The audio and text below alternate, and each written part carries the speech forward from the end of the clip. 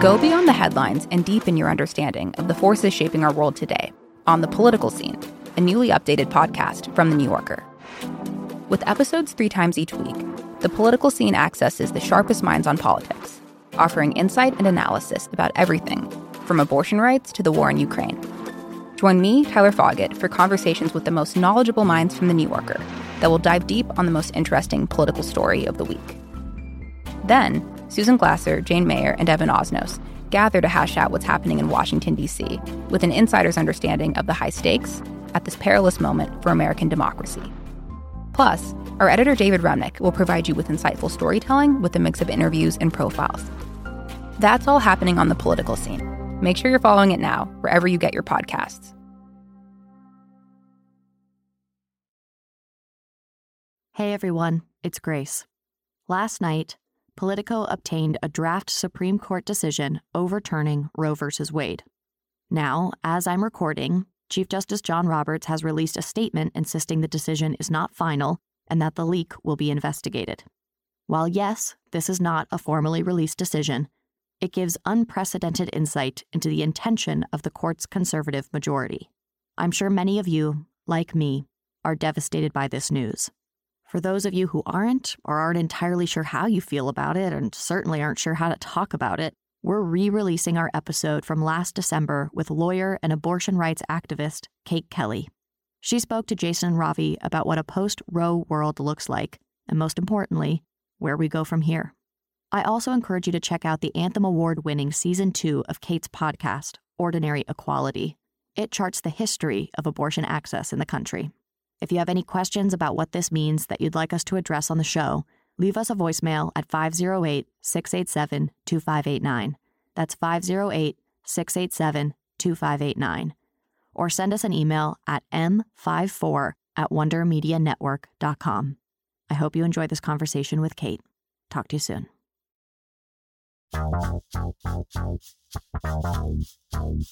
I'm Jason Kander. And I'm Ravi Gupta. And this is Majority 54, the podcast that helps Americans who voted for progress convince those who didn't to join our majority. We are joined again by Kate Kelly. We've had her on before. Kate Kelly is a lawyer, activist, host of the podcast Ordinary Equality, and an author of a book coming out by the same name this March. Congratulations, Kate. You may remember her from an earlier episode on Majority 54 all about abortion. And since abortion is sadly very much back in the news, Kate has agreed to come back and help us wade through what's going on. Basically, Kate, you have become when Ravi and I realized, with Grace and everybody in the planning meeting, we're like, we really need to talk about abortion this week. And then we go, yeah. So who's going to call Kate? Because we just don't want to be, Ravi, back me up on this. We don't want to be the two dudes who are like, now we will tell you about abortion. Yeah, I back you up, co-sign. Yeah. So before you even get going, I would tell the audience you should go back, if you haven't listened to it, and listen to the abortion episode we did with Kate, because it's outstanding. I'm sure this will be as well. Kate, how you doing? Good. And I am so glad that there are two men who want to do a podcast about abortion. It's incredibly important. And, there wouldn't be abortion without what I like to call impregnators. So glad to have two impregnators want to talk about it. Well, Kate, I'm going to do an experiment and add impregnator to my Twitter bio and see what kind of reaction we get. It depends. Is impregnator like a synonym for male human, or do you have to have impregnated a person? No, I think it's a synonym for anyone who can impregnate people, which includes men and trans folks and people all over the gender spectrum. All right. Well, Ravi, I guess have at it. Yeah. I'm sure there won't be any misunderstandings there. What could go wrong? We had a lot going on this week in America, but most notably, we had oral arguments in front of the Supreme Court, and I think a lot of people took notice. And Kate, that's why we have you here today. And we had you on, I think, during, I don't know what a normal week in this debate is, but I think it was just different times. But now we're getting to where the stakes are getting higher and higher and higher. And it looks like we're heading for some turbulent seas ahead. Can you explain to us where we are right now? We've got the Georgia heartbeat bill, Texas's weird, sort of bounty-esque rule that we've talked about on this podcast before. And then we have Mississippi's law. what's going on with all these laws? Like, and do they constitute a true threat to Roe versus Wade? So the answer to the last question is yes. Yes, absolutely yes. Anyone who is saying that Roe versus Wade is not going to be completely gutted or overturned is disassociating from the truth of what's happening. If you see things like Save Roe and like donate now, stop Kavanaugh, that's just the time to stop Kavanaugh was before he was confirmed on the Supreme Court. And the time to stop Amy Coney Barrett from, coming to the fruition of her entire life and legal training to specifically to overturn Roe versus Wade was before she was put on the bench. We are past that point. That is going to happen. Long may she live and may she rest in peace. Ruth Bader Ginsburg, signaled long before this happened the legal frailty of Roe versus Wade. But, in the oral arguments in the Dobbs case, which is this 15-week ban in Mississippi that came before the Supreme Court. And Kate, just to be clear, can you explain a little bit before you go on about what you mean by 15-week ban? Yeah, so all these laws, the ones that you mentioned, like in Georgia and Texas and Mississippi, these are all called TRAP laws. So they're targeted restrictions on abortion providers. And because Roe versus Wade has been so systematically cut back since it was first decided in 1973, the Supreme Court has allowed, since that decision, kind of chopping away at the right. And so they allow these things, these laws, these restrictions in states to really target abortion providers. So it's all these ridiculous things like time requirements and wait periods to get the procedure, and requirements about how wide the hallways have to be in the clinics, and hospital admitting privileges, and in these cases bans. So it says after a certain period, you cannot have the procedure anywhere in this state. So in this case, Dobbs is the name of the case, and it is a 15-week ban, which means after 15 weeks of pregnancy, you cannot have the procedure anywhere in the state. It's really just very close to an all-out abortion ban, and it's what's called pre-viability. So that means the fetus could not survive on its own, and so that was kind of the previous place where we left it. There's a great episode on my podcast, Ordinary Equality, that really breaks down all of the way that Roe was decided. But essentially, Roe is decided on a trimesters framework. There were no restrictions allowed in the first trimester. There were some restrictions allowed in the second trimester, and there were all restrictions allowed in the third trimester. But we're getting closer and closer and closer. And so when we say overturn Roe versus Wade, we mean completely get rid of that viability framework. We mean completely get rid of the holding in Roe versus Wade, which is that the government does not have an interest, at least in the first 2 trimesters, of significantly regulating abortion. So this case that we have coming up, the reason that it's seen as overturning Roe is if they decide that you can have a 15-week ban, that completely erases what was decided in Roe.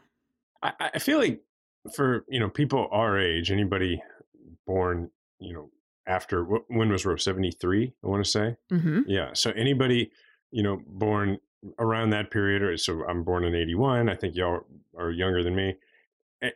This feels to me a little bit like when Trump was elected president. And here's why.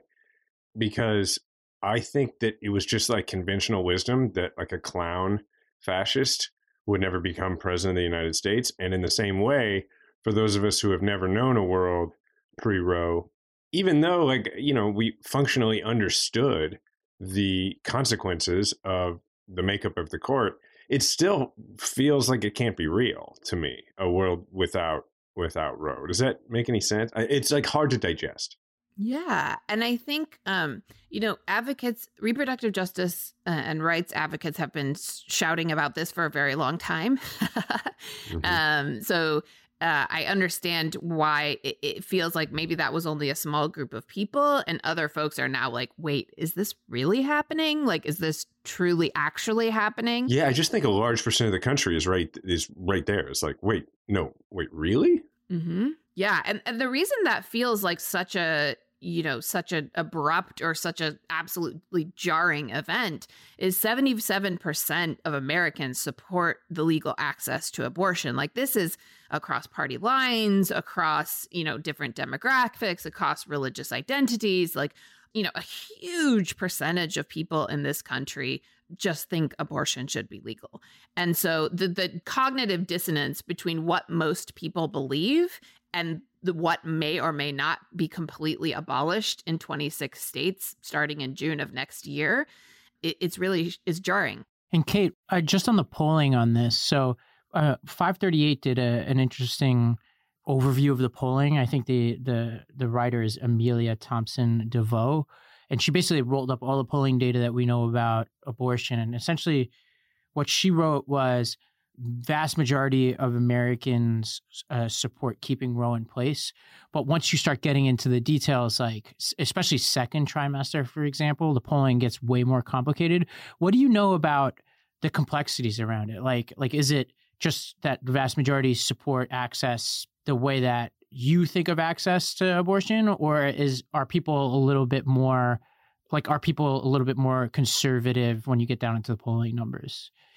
Well, I mean, when you think about it, you don't go to the doctor to get a Roe. You go to the doctor to get an abortion. And so when people say they support Roe, what that means is I support access to abortion. Most people don't even know, most lawyers don't even know what the decision in Roe actually means, and like the dividers between all the trimesters. And I think also it's important to remember, like, for example, the 6-week ban that we're talking about in Texas, a 6-week ban for the vast majority of people is actually a 2-week ban because you're not even going to realize you're pregnant until you've missed your first menstrual cycle. And that's every month. So a 6-week ban is actually a 2-week ban because of the way that pregnancy works. And so I think there's just a lot of, misinformation with women and with all menstruating people, even themselves, about how pregnancy works. Until you've been pregnant, you probably don't know. And again, the people making these decisions, and certainly all of the people who wrote the Roe decision, had never been pregnant. And don't know what the experience actually is like. But I think turning back to what you were asking about, Ravi, about the, do people have complicated feelings about abortion? Yes, people have complicated feelings about abortion. Even people who have had abortions can have complicated feelings about abortion. These questions about when life begins and all these different things, even in the oral arguments, they mentioned, like, these questions are philosophical and religious questions, about when life begins and when the fetus, the soul enters the body, and all of these different questions. I guess, everyone falls somewhere different on a spectrum about when that is. And it can depend on your religion. It can depend on your medical views. It can depend on a lot of different things, but there are a lot of different opinions about that.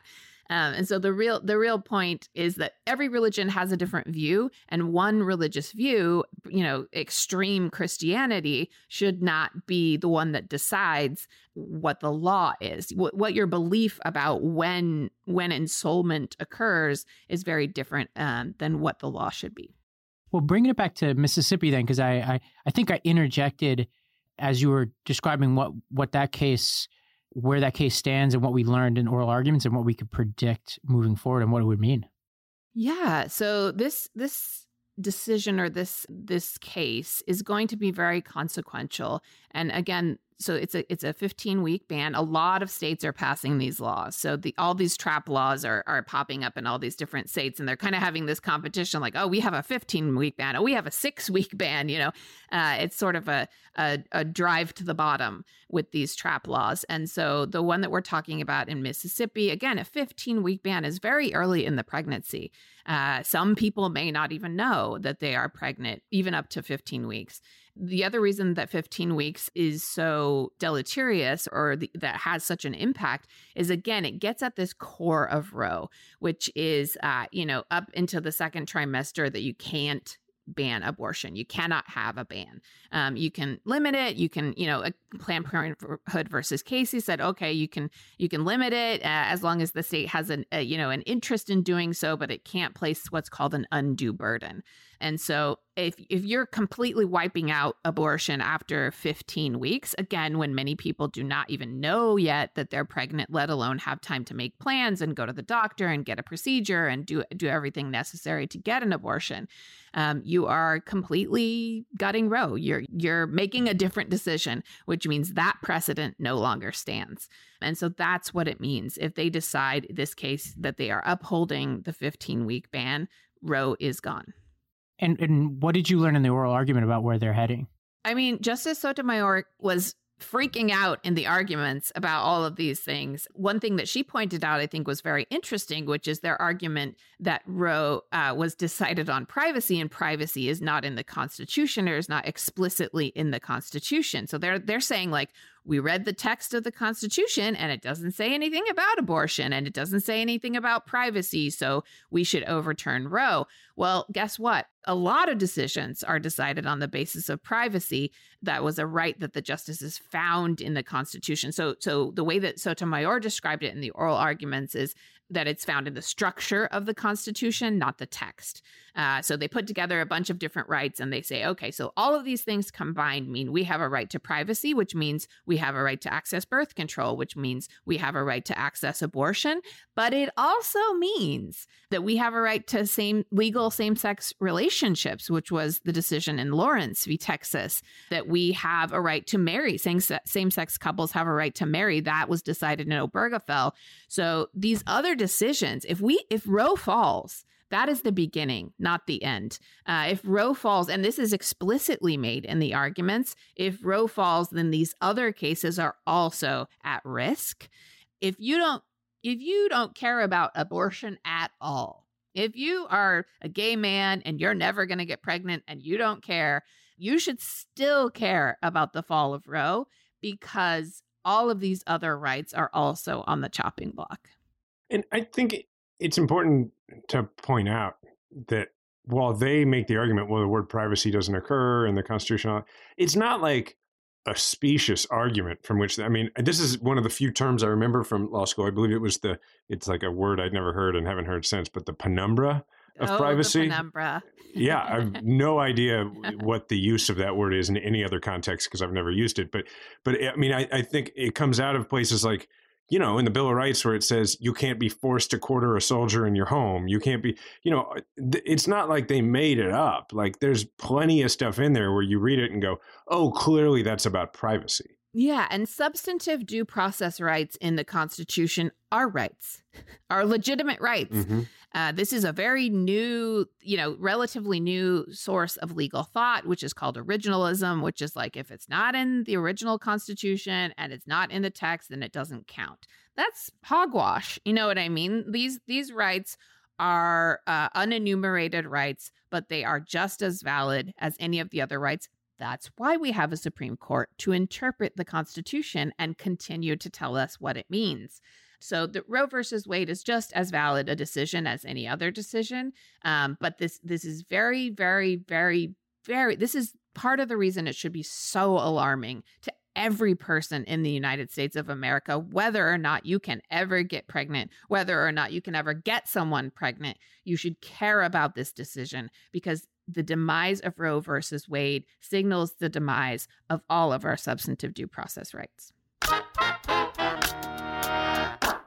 Headspace is your daily dose of mindfulness in the form of guided meditations in an easy-to-use app. It's not just for during the day. I mean, for instance, we have 2 children, so it's often the case at night. It could be 2 a.m, and we're woken up by one of the kids, and then sometimes it can be really hard to get back to sleep. Frequently, I will turn over to Diana and say, do you want to turn on the sleep meditation? We'll turn it on, and like within 2-3 minutes, we're sound asleep. Not all meditation is the same, and Headspace offers you that sort of variety. I mean, if you want a mood-boosting workout, you can check out Headspace Move. We're getting to the end of the year. If you're feeling burnout, just 4 sessions of Headspace have shown to reduce burnout by 14%. 3 weeks of using Headspace has been shown to cut aggression in response to negative feedback by a whopping 57%. So in just 30 days, Headspace can lower your overall stress by 32%, cutting your stress by a third by listening to an app. I mean, that seems like a pretty good deal. You deserve to feel happier, and Headspace is meditation made simple. Go to headspace.com/M54. That's headspace.com/M54 for a free 1-month trial with access to Headspace's full library of meditations for every situation. This is the best deal offered right now.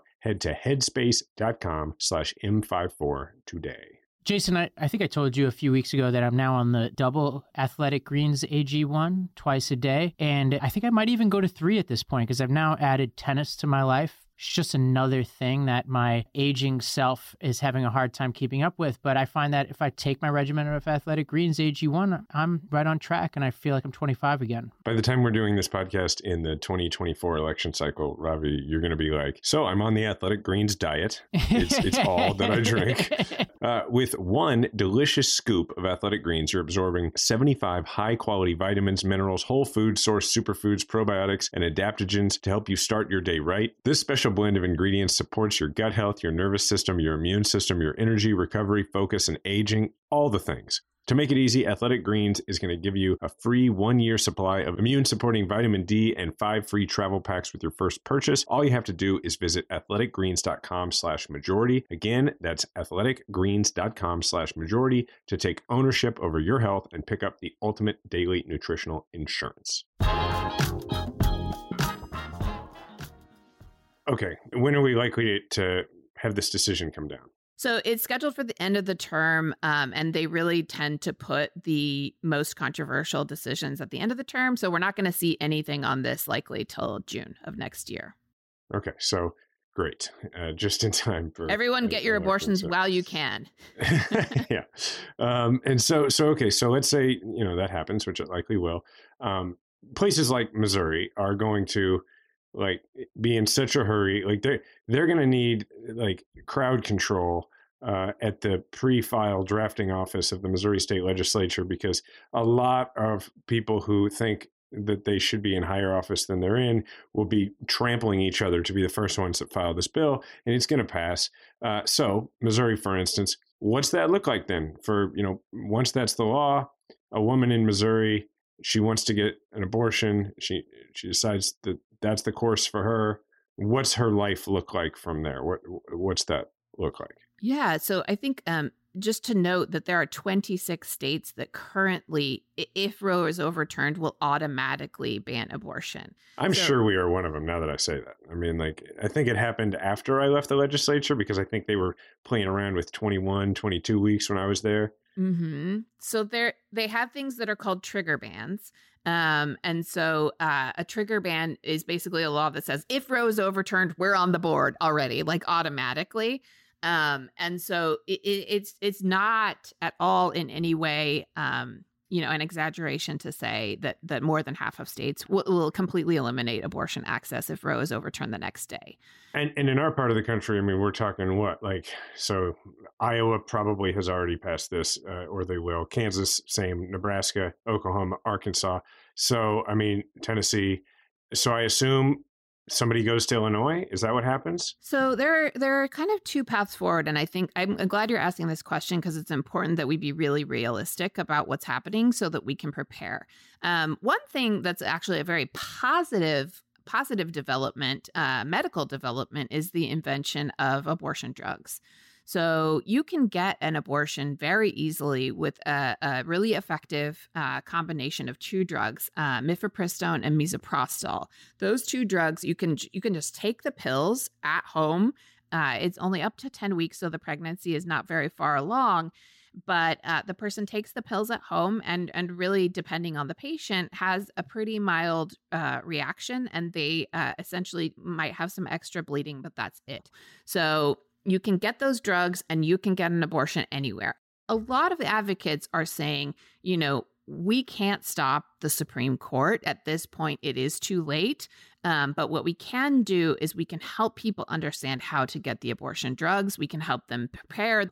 So there are lots of groups there's a group called Plan C Pills that is helping people get drugs. There's a group called Women on the Web that helps people get drugs. That group actually, it used to be called Women on the Waves, and they had a boat and they would go to countries where abortion was illegal, pick people up, take them to international waters and give them the pills, because the law of the boat, where the boat originated, period applies in international waters. So the boats from Amsterdam, and in Amsterdam, you can get an abortion. And so they would take people and give them the pills in international waters so that it was legal. Which is what, like 12 miles off. So they'd like take them 12. That's amazing. Yeah. So that group has now transformed to Women on the Web, and they're helping women get, the abortion pills. That's one really positive step. There are states that are trying to ban the abortion, or what's called medication abortion. They're trying to ban the medication abortion or help or limit people. That will really be the next step, because they realize like they can't stop us from taking pills. They can't stop us from getting them. They can't stop us from taking them.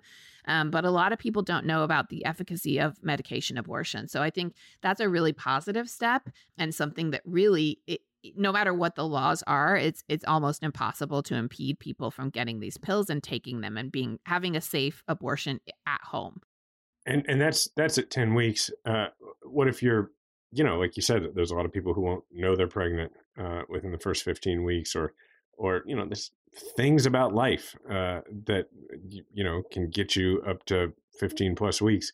What happens for those folks? They have to get on a plane, I assume? So, and also I think it's important to point out that the vast majority of people who get abortions in this country are already parents. They're already mothers. And so they also have kids to deal with who they need to take care of. And that can also complicate things and make things longer.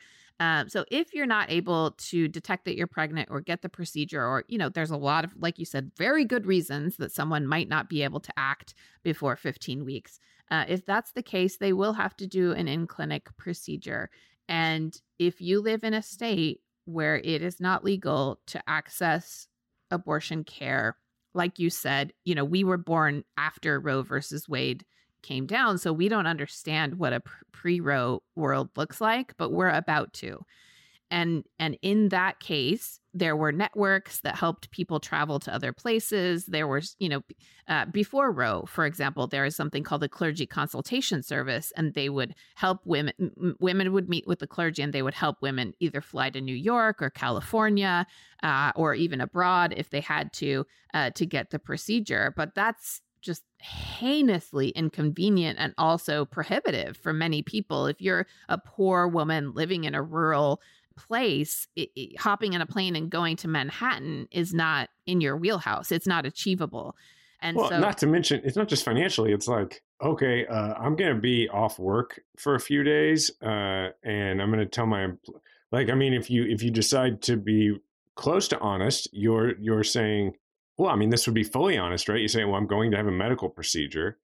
When, there's going to be a bunch of people like wondering. It can affect your livelihood. It can affect your career. It can, that sounds terrible.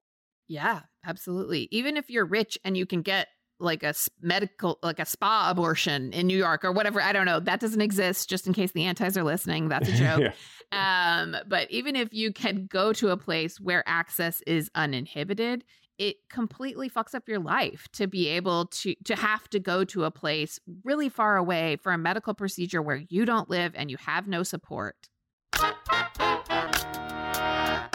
Robbie, this morning, as I was getting ready to take True to school, I went out, started the car, and then True goes back in because he forgot something, and I went back in with him. And I remember thinking to myself, I'm leaving my running truck in the front yard, and I can't see it, and I've had stuff stolen out of it before. But then I remembered I've set up my SimpliSafe system to face it. So I thought, if somebody jumps in my running truck and drives away, I'm going to at least have a video of them. And that's one of the many ways in which the SimpliSafe system makes me feel much more safe. That's smart, Jason, because SimpliSafe was named the best home security system of 2021 by U.S. News & World Report, and you could easily customize the system for you. SimpliSafe's biggest discounts of the year are here. You can get a complete home security system starting at just over $100, and there are no long-term contracts or commitments. It's a really easy way to start feeling a bit more peace of mind. So take advantage of SimpliSafe's holiday deals and get 40% off your new home security system by visiting simplysafe.com/majority54. Again, that's simplysafe.com/majority54 for 40% off your entire system.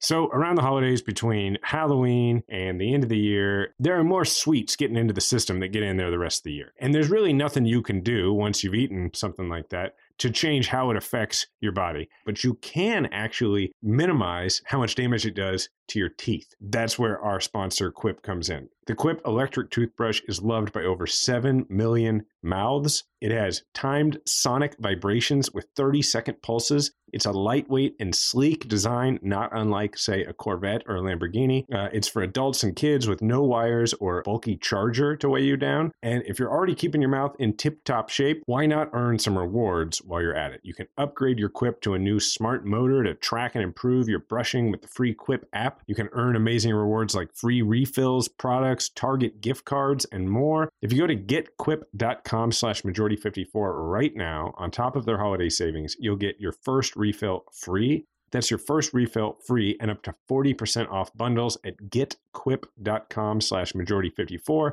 spelled GETQUIP.com/majority54. Quip, the good habits company. I wanted to check in with what some of the people on the right are saying about this so we can arm our listeners with some counterpoints to some of the things that they're seeing in their communities.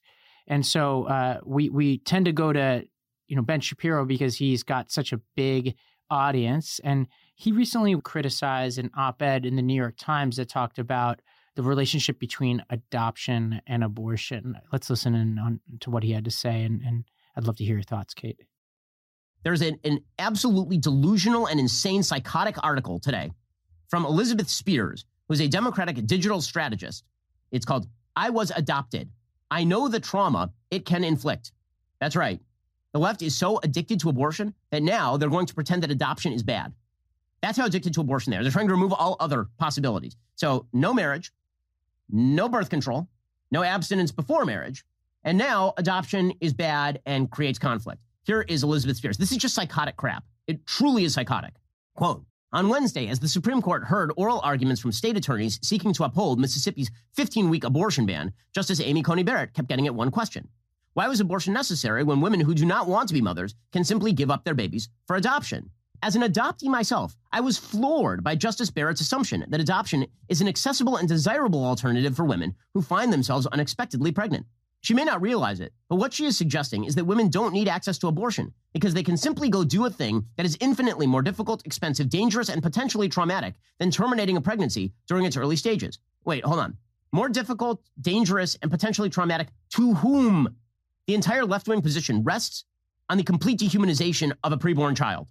That's what it rests on, right? Oh, it's so dehumanizing. I mean, here we have an option where the kid lives and just goes to another family that wants a baby, or we have the option of you stab it in the face. If the court overturns Roe versus Wade, says Elizabeth Spear in the New York Times, many women will be forced to give birth to children they did not want and did not feel they could afford to support. Well, forced to give birth, the language of forced to give birth to children is so bizarre. It's so weird. Forced to give birth is, you mean like your body goes through the process that normally happens when a baby is conceived? It's sort of like saying, so if you take water and you put it at the top of a hill and it goes to the bottom of a hill, and I don't stop that water from running downhill, the water was forced to reach the bottom of the hill. There's a massive logical fallacy right here. Forced to give birth? Nope, that's the natural process. Can I just say that, like, while I understand Ben Shapiro as a father, I'm also positive that he's a virgin. I don't know how that's. I don't want to go. I don't know how that's possible, but I'm sure conception. of it. Well, before we get to, I think the downhill, to use his metaphor, let's talk about like a little bit of the uphill arguments he's making, like setting this argument up. I find it notable, this framing that I actually often hear from some of my friends on the right, which is that we are concerned with closing off some options. We don't want marriage. We don't want birth control. We don't want abstinence. I forget the other things he threw in there. And so I think it's important addressing this. Not one of those things do we outlaw, right? By the way, I like marriage. I happen to not have participated in the institution yet, but I don't mind it. And I certainly support birth control. And I'm totally fine with abstinence. Once again, not a practicer of it, but like we're not outlawing any of these things. Like there's this idea that we're the ones trying to close off the options. And I just find that framing totally preposterous. Is it because Ben Shapiro participates in all three? Yeah. You think? All right. Enough of that. Okay. Enough of that. Kate, for real. Now we turn to you for smart things. I am, by the way, listeners, just because I have a rule here at my company not to make fun of anybody for anything other than their argument, I have been wagging my finger this whole time at Jason for his jokes. And I will send him a strongly worded email afterwards with feedback about making fun of Ben Shapiro. So I've not participated in any of this.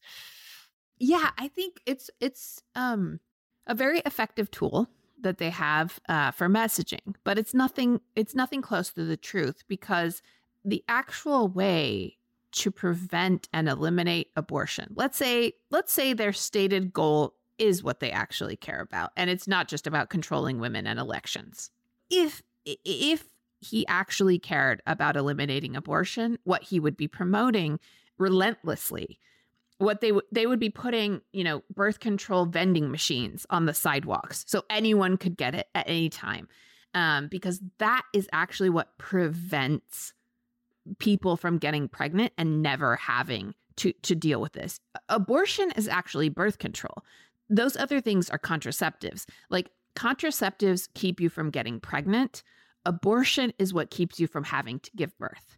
And so when people say, it always drives me crazy when people say abortion isn't birth control. I'm like, actually, abortion is the only birth control, because it keeps you from giving birth. All of these other things keep you from ever getting pregnant. And if we care about eliminating abortion or even reducing it, then what we care about is giving people access to healthcare they need. And all of those other things are fine. If you want to be abstinent, fine. People on the left believe that everyone should be able to practice their sexuality in a way that's safe and responsible and up to them and only them.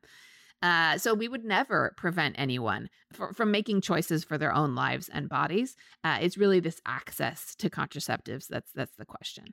Well, he also, says in there that somehow marriage is an alternative to abortion, which you've already demonstrated. That there's like in this episode that there are plenty of married people who choose the option of abortion, right? So it's like obviously ridiculous. But what I hear, and this gets into the politics of it, which I think a large part of what you're saying is that that's really what, that's what Ben Shapiro is really about here, right? And what I hear him doing in this clip and in every other clip we listen to for this, whether played on the air or not, is doing everything he possibly can to avoid saying the words, look, this is a woman's job. But that's what he means, right? Like when you go through, and I think when you talk about this with people, like for the listeners, when you go through all these different machinations that he's gone through, when somebody does that with you, you got to say to them like, okay, but if you're going through the whole, this is a natural process thing and they're not being forced to give birth, like, well, at what point is the man required to actually stick around? Like if this is equal, why is it like the guy can, impregnate and just leave, but it's the woman's job to do this? Like, right. And that's the conversation that even they don't want to have. Yeah. Well, and I think when you get into the question of two things. One, he mentioned the word dehumanization, which I think is ironic, because what we're actually doing here is dehumanizing women and pregnant people. We're saying that they are a thing that we get to control. They are not humans with freedom and autonomy and choice. And so what's actually, it's always a tactic of the right to sort of bastardize the arguments, to make them into something that they're not, to flip them on their script. But what we're actually talking about is the dehumanization of people. And when we're talking about adoption, he doesn't want to call it forced birth because that's an accurate term. And giving birth is dangerous. Giving birth is much, much, much exponentially more dangerous than having an abortion, especially with the very high maternal mortality rate in this country, particularly for Black women. So choosing to continue a pregnancy specifically for marginalized populations is a dangerous act. And, my sister was adopted out. And my mother chose, she got pregnant when she was 15 and she gave my sister up for adoption. And she later found us. So I didn't know I had this sister my whole life. Wow. I thought I was the oldest child. I turn 18 and I meet her and I find out I'm not the oldest. I actually have this other sister. And it was quite an adjustment, but now we are very close. And my sister actually made a different choice. She also got pregnant as a teenager, and she chose to have an abortion. And she actually talks about it on the podcast. But she said, it's adoption is very complicated, even for adoptees. And so I think to simplify something or to flatten something to the point where you say, oh, this is just the easy and simple choice, is to dishonor the experience of so many adoptees who have very complicated feelings about the process of adoption. Yeah, I didn't know that story. That's really amazing and compelling. And I don't know how to segue into what I was going to ask you about next, which is just crass political ramifications of this as sort of the last question of this, which, we wanted to make sure we talked about all the real world, parts of this before getting to okay, if this is going to come down in June of an election year, what is that going to mean? There's a reason that they didn't go to the Supreme Court with a case that said 0 weeks. They understand something about the politics of this, right? The right has had a decades-long plan since Roe versus Wade came down, specifically to overturn it. At one point, we found our rights in the Supreme Court, and they gave us access to abortion in a time when the political majority was not supportive of it. That has now reversed. Like you pointed out, Ravi, depending on the spectrum and depending on different factors, but almost every American thinks that abortion should be legal in some circumstances. And so they're in the minority. They're in the vast minority at this point. And so they're having to control through voter suppression, through gerrymandering, through all these things that you guys talk about all the time, and through the unelected Supreme Court. They're having to control through the Supreme Court something that most Americans support. And so I think that's the thing to keep in mind. Politically speaking, it is a minority, and most Americans support abortion access. So then that begs this follow-up, which is, does that mean that their main argument post, say, June of next year is going to be very much like their argument on photo ID? And here's what I mean. With photo ID, they make it really hard to vote for people who are less likely to vote for them. And then they go, what are you talking about? There's no barriers to voting. So instead of saying, hey, we were successful, we overturned Roe, look at what we did, can't we expect that their argument is going to be, you can still get an abortion in every state in America if you want one? Yeah, and that's why I think gutting Roe is different than completely overturning it. Having these incremental bans, oh, it's 15 weeks, oh, it's 6 weeks, oh, it's da-da-da. It's also a question of moving the Overton window so far that other things seem reasonable. So if you're talking about a 6-week ban in Texas, by the time we get to June, and also this next legislative cycle at the state level, there are going to be such crazy laws that proposed that by the time we get to June, it's like, oh, 15-week ban? That's just 15 weeks. They can still get abortions. You know what I mean?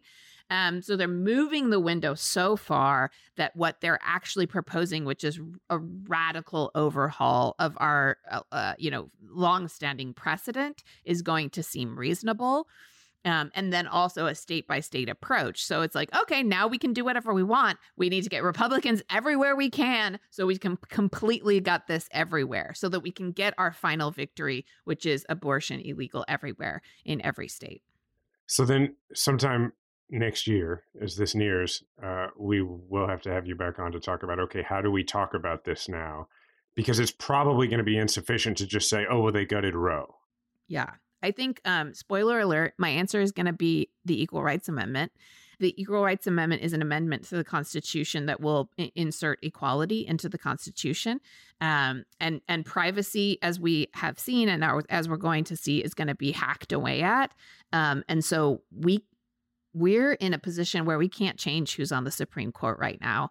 And we can't change the damage they're going to do, but we can change the document they are charged with interpreting. So go on offense, basically. Yeah. Stop playing defense politically. And what's our long-term strategy? They've been working at decades to get rid of this, and it's working. What do we have that we've been working on for decades to cement this right into the Constitution? Is the ERA.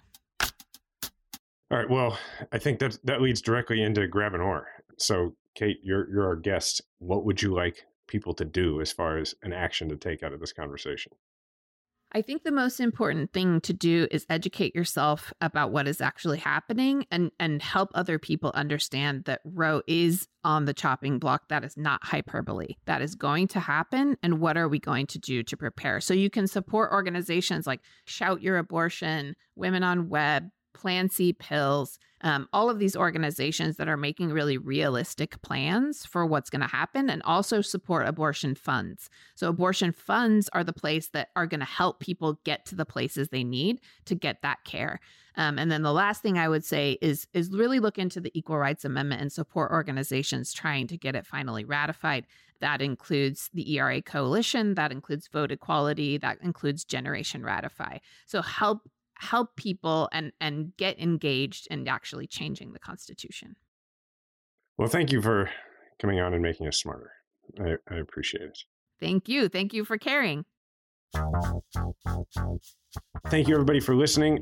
If you would like to be a part of this conversation and have us respond to a question, a comment, whatever, leave us a voicemail, 508-687-2589, 508-687-2589.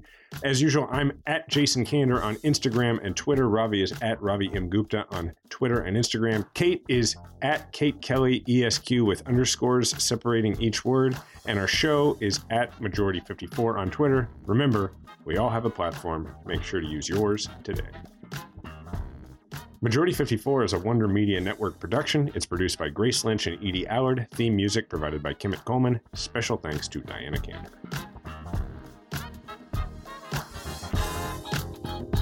By the way, Kate, this is going to sound weird. I've been thinking of you lately because my vasectomy is scheduled. Yes! Oh my God. That's awesome. And Grace, if you use this in the postscript, I guess it'll just be an excuse for people to go back and listen to the other episode with Kate, the abortion.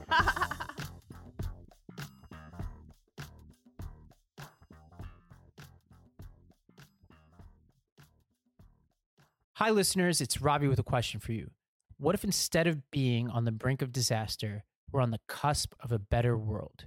For that answer, I recommend listening to the What Could Go Right podcast. Each week, Progress Network founders Zachary Karabell and executive director Emma Varvaloucas dive into the biggest news and most pressing topics of our time, from elections to climate change, and make the case for a brighter future with guests like Harvard professor Arthur C. Brooks and California State Senator Robert Hertzberg.